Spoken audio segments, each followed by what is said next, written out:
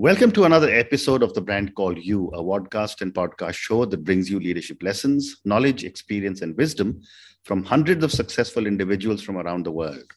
I'm your host, Ashutosh Garg, and today I'm delighted to welcome a very senior corporate professional turned entrepreneur, Mr. Deepayan Mohanty. Deepayan, welcome to the show.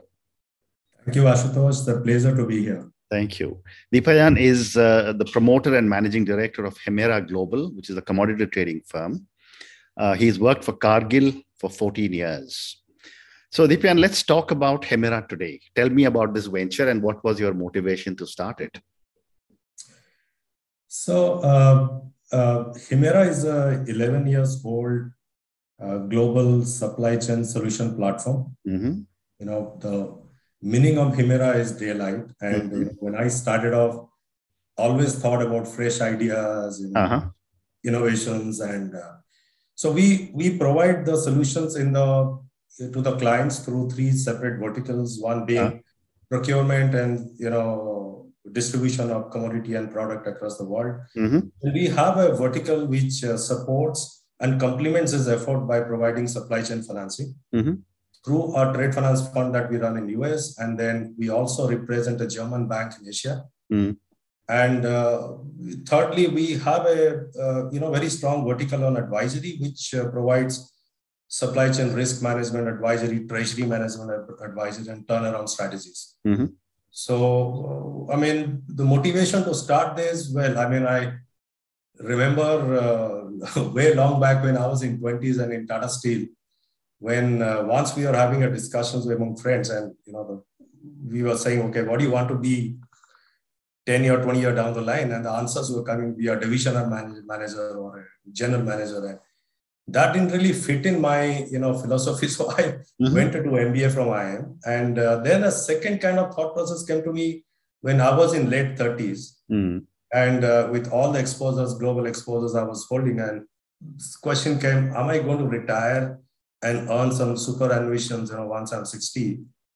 Then answer was no. I wanted to create a platform of value, impart knowledge to young generations, and in the process also, attract good people to come and join the platform and, earn return out of it, and also be happy, by contributing to the knowledge to the market. Yeah. Mm-hmm. That's what I'm here. Fascinating. So, you have spent 3 decades in commodities. I'd love to get your perspective over how commodities have grown across the whole world and how easy or more difficult it has become to trade. Well, I think there are many areas and huge amount of changes have come. But the biggest being the technology. Look at the technology. You find, today we're talking about high-speed internet. Email itself has become a passe. Virtual world. We are talking on Zoom, being far away from each other, and blockchain technology being the latest that has brought a lot of transparency and diminishing fraud in the system. We have things like cryptocurrencies, which all digitalized, even currencies, various assets being digitalized, which are being traded across the world. Compared to this, when I think back, early 90s, when I was a trader that time, very fondly I remember, Ashutosh, that in our international office as a trader, and that time I used to find that very interesting, as a high tech. It used to be the communication mode used to be faxes and telex. And correct. The office would have a telex, center, and a trader would actually have a physical pipe, going all through the desk. And when you want to send a message to the other trader globally, we used to write a check and then put into the pipe. The pipe used to operate through, that air suction pressure. Yeah. It will go to the center, and that's how the communication used to be. So technology is one big thing, which has also got the speed in decision making, your transparency in prices. The second thing, as you know, the derivative markets has really picked up. Today, it's even equal or even larger than the physical market globally. And the unifications of the global market. We see that the unifications of African market has never been as it used to be earlier. It has really grown. Technology, infrastructural development, these are all a massive change and shift. Correct. the whole trading scenario. Yeah. Very well said. And you're so right. I mean, when I remember with ITC Global, the challenges used to be very different. I mean, how do you get information to move from one place to the other was a big challenge. Yeah. But I agree with you. Technology has made a big difference. But, coming back to what you were saying about your being, a global supply chain solutions platform. When I was reading about you, you directly impact lives of farmers because of all the commodities that you're picking up. What are some of the key supply chains in our country? Well, Ashutosh, you hit a very, very important point, let's say, around farmers. I would like to spend a little, time to talk about my views around what the realities around agriculture sector and farmers in India. Right?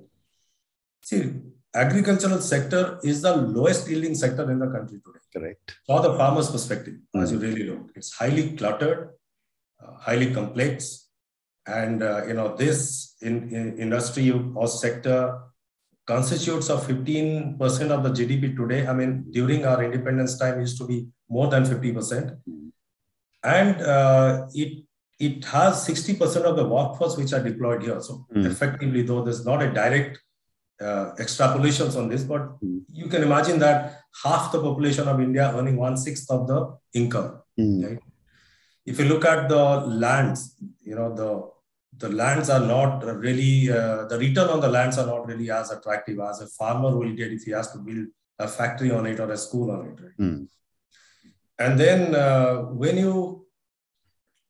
and then the MSPs which are decided by the government, that doesn't take consideration of the land return.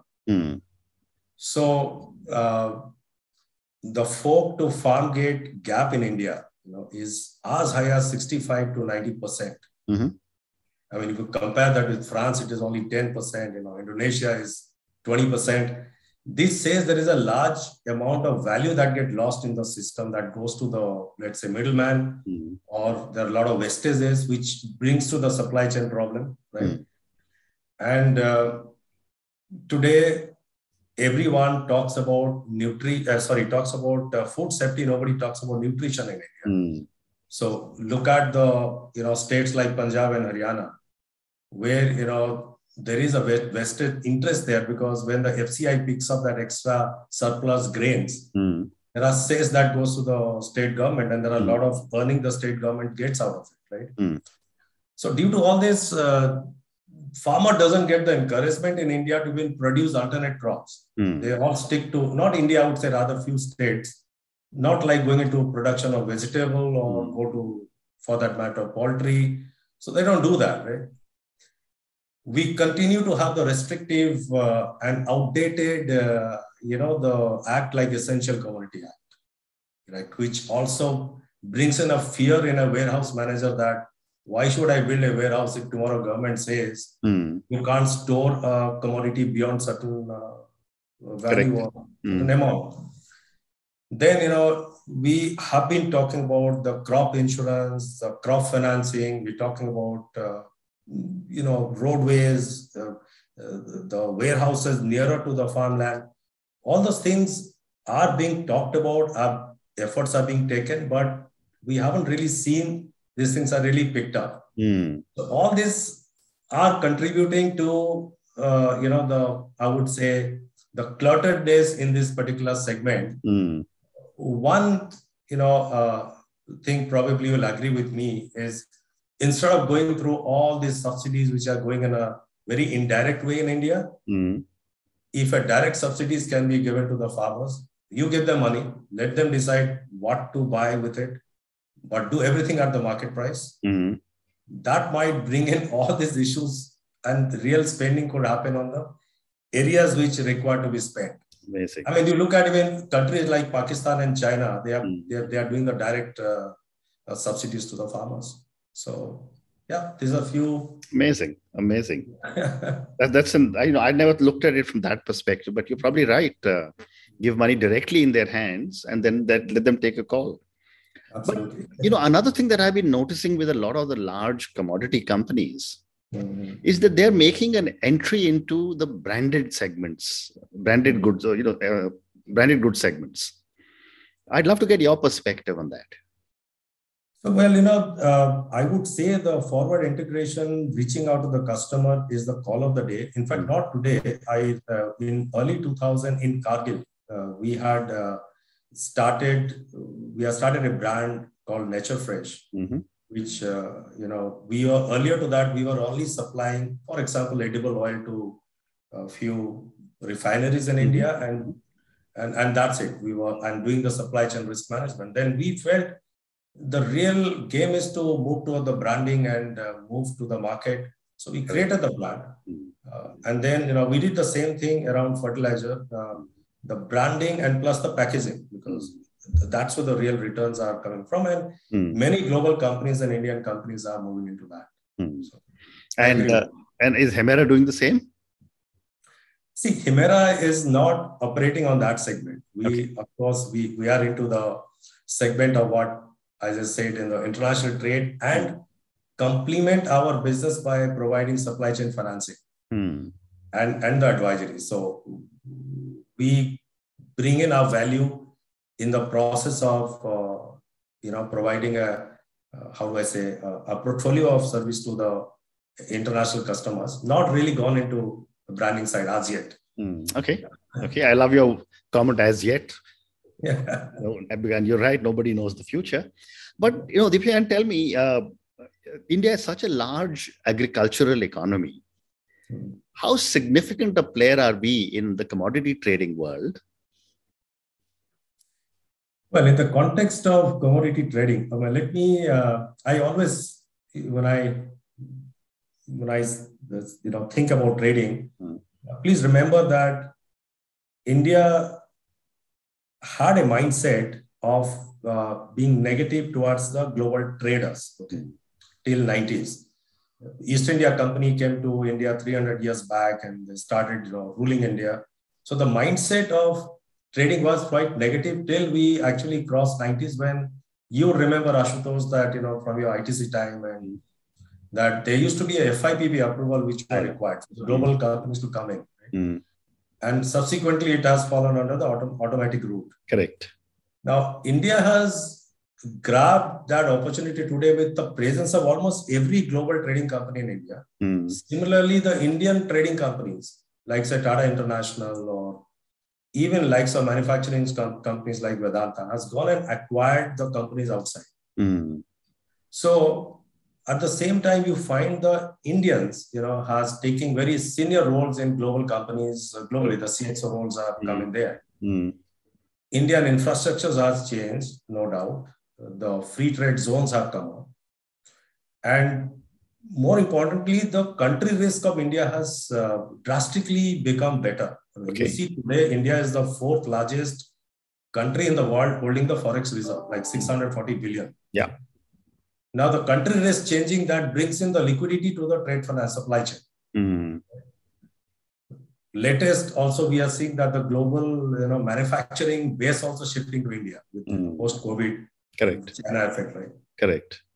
So, so India has really taken a large, participation in the global trade today with all these things happening. Fascinating. So let's talk a little bit about infrastructure, because I think a lot of money is being spent on infrastructure in India. But I'd love to get your perspective. That I've often read that a lot of grain is lost because of poor warehousing. And I know that a lot of the private sector has got into warehousing. What is your view on that? Well, I think when we talk about warehousing, we need to differentiate industrial warehousing, farm sector warehousing, perishable, non-perishable. I do agree with you. The warehousing standard in India has been pretty bad. Let me correct. I mean, it much more left desired to be done. Correct. But definitely there are a lot of activities happening. But on the industrial side, we are not doing that bad. But on the perishable and agricultural side, there is definitely a gap on quantity and quality of warehouses. Well, let's talk about per capita warehouse space in India today. The figure I was reading the other day is 0.022 square meters per capita. Okay. Wow. The same figure is 0.88 in China and 4.4 in US, which means that China warehouse per capita is 40 times more than India, and US is 200 times more than India. So there's a huge gap to be really captured out there. Number of warehouse companies in India is, say, 500.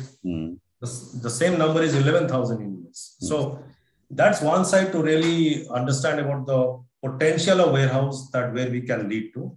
But the other side to feel happy about is, if you look back 2017, the warehouse space, the number that came in warehouse space in India was, say, 1.2 million square meters. Okay. The number in 2021 has become 3.2 million square meters. Okay. The projection of 2026 is 7.6 million square meters. So the year-on-year growth projected of 15% is something which looks very promising. I just need to, on top of that, Ashutosh, add that it is not only about the infrastructure of warehouses. 2007, the law was changed to make warehouse receipts as a negotiable instrument. Okay. And then subsequently, we talked about digitalizing the warehouse receipts. The right steps has been taken. Now, question is how much the banks are accepting these warehouse receipts. Correct. And bring in the liquidity in the supply chain. Right. So that the storage ability and the intent of farmers and the supply chain players goes up. That would make the biggest change that we could really be looking for in India. Wonderful. Wonderful. The next question related to infrastructure is that a lot of money is being spent on, of course, road transportation with much better roads. But more recently, I've been reading that river transportation is something which is being talked about a lot. Now, most major countries do have a lot of river transportation. We've had our challenges with our rivers. What are your thoughts on that? Well, definitely today, if you look at the road transportation, 65% of the goods in India gets transported through roads. Correct. There has been major focus on the roads. I mean, there has been, of course, the ministry figure says that in last 7 years, almost 50% more the highways has been built. That's the figure we read. Now, despite that, there are congestion on the road. Despite there are congestion on the railways. So the river transportation, and especially in a country like India, can definitely add and ease the transportation process in the country. Globally, it has happened when we pick up, let's say, coal from Indonesia. We see that hinterland transport through rivers and to the waterway is there. It's definitely a welcoming step if really picked up. I have no view actually that how long it's going to take. Okay, so. Fair enough. So one more question relating to the supply chain business before I come to my last question on your private equity fund that you have. Sure. What, in your opinion, does the government need to do to help companies and businesses like yours? See, I think one of the biggest thing that we look for is more, transparency in the regulations. Leave less for the interpretation. More you leave for the interpretation, more we get the bureaucracy, sitting on and try to interpret and just the hassle factor. So the transparency, okay. The second one would be more aligned to how we see, the global trade operates in countries like Singapore, Hong Kong, Dubai. Because there is a huge potential to grow. Why can't India be a global center of global trade? Correct. Why India need to really pick up, only talk about physical import and exports? We operate from Singapore and do large amount of global trade sitting in Singapore. Why those revenues cannot be captured in India? So, if you talk about, I'm talking on an Indian perspective. I think that's what I guess you're asking, right? Sure. What the government can do. Yeah. So those are ones, and then making the cross-border regulations around, fund flow, around the banking, and maybe they could do a little bit, which they are trying to work on. We need to really see how the likes of cryptocurrencies and all become a medium of, trading. Again, I can't say good or bad, but these are all as the global countries are tuning themselves up, India need to stay ahead of curve there, and rather than being behind. Very interesting. So I'm going to now move to the last segment of our conversation.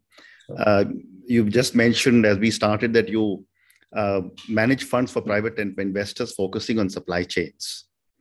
Tell me a little more about this and how this works. So we have a small fund in US, which AUM being below 50 million.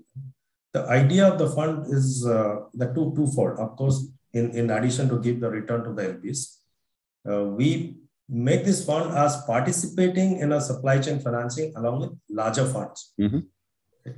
So we put the skin in the game by providing 5 to 10% exposure that we take on overall supply chain financing.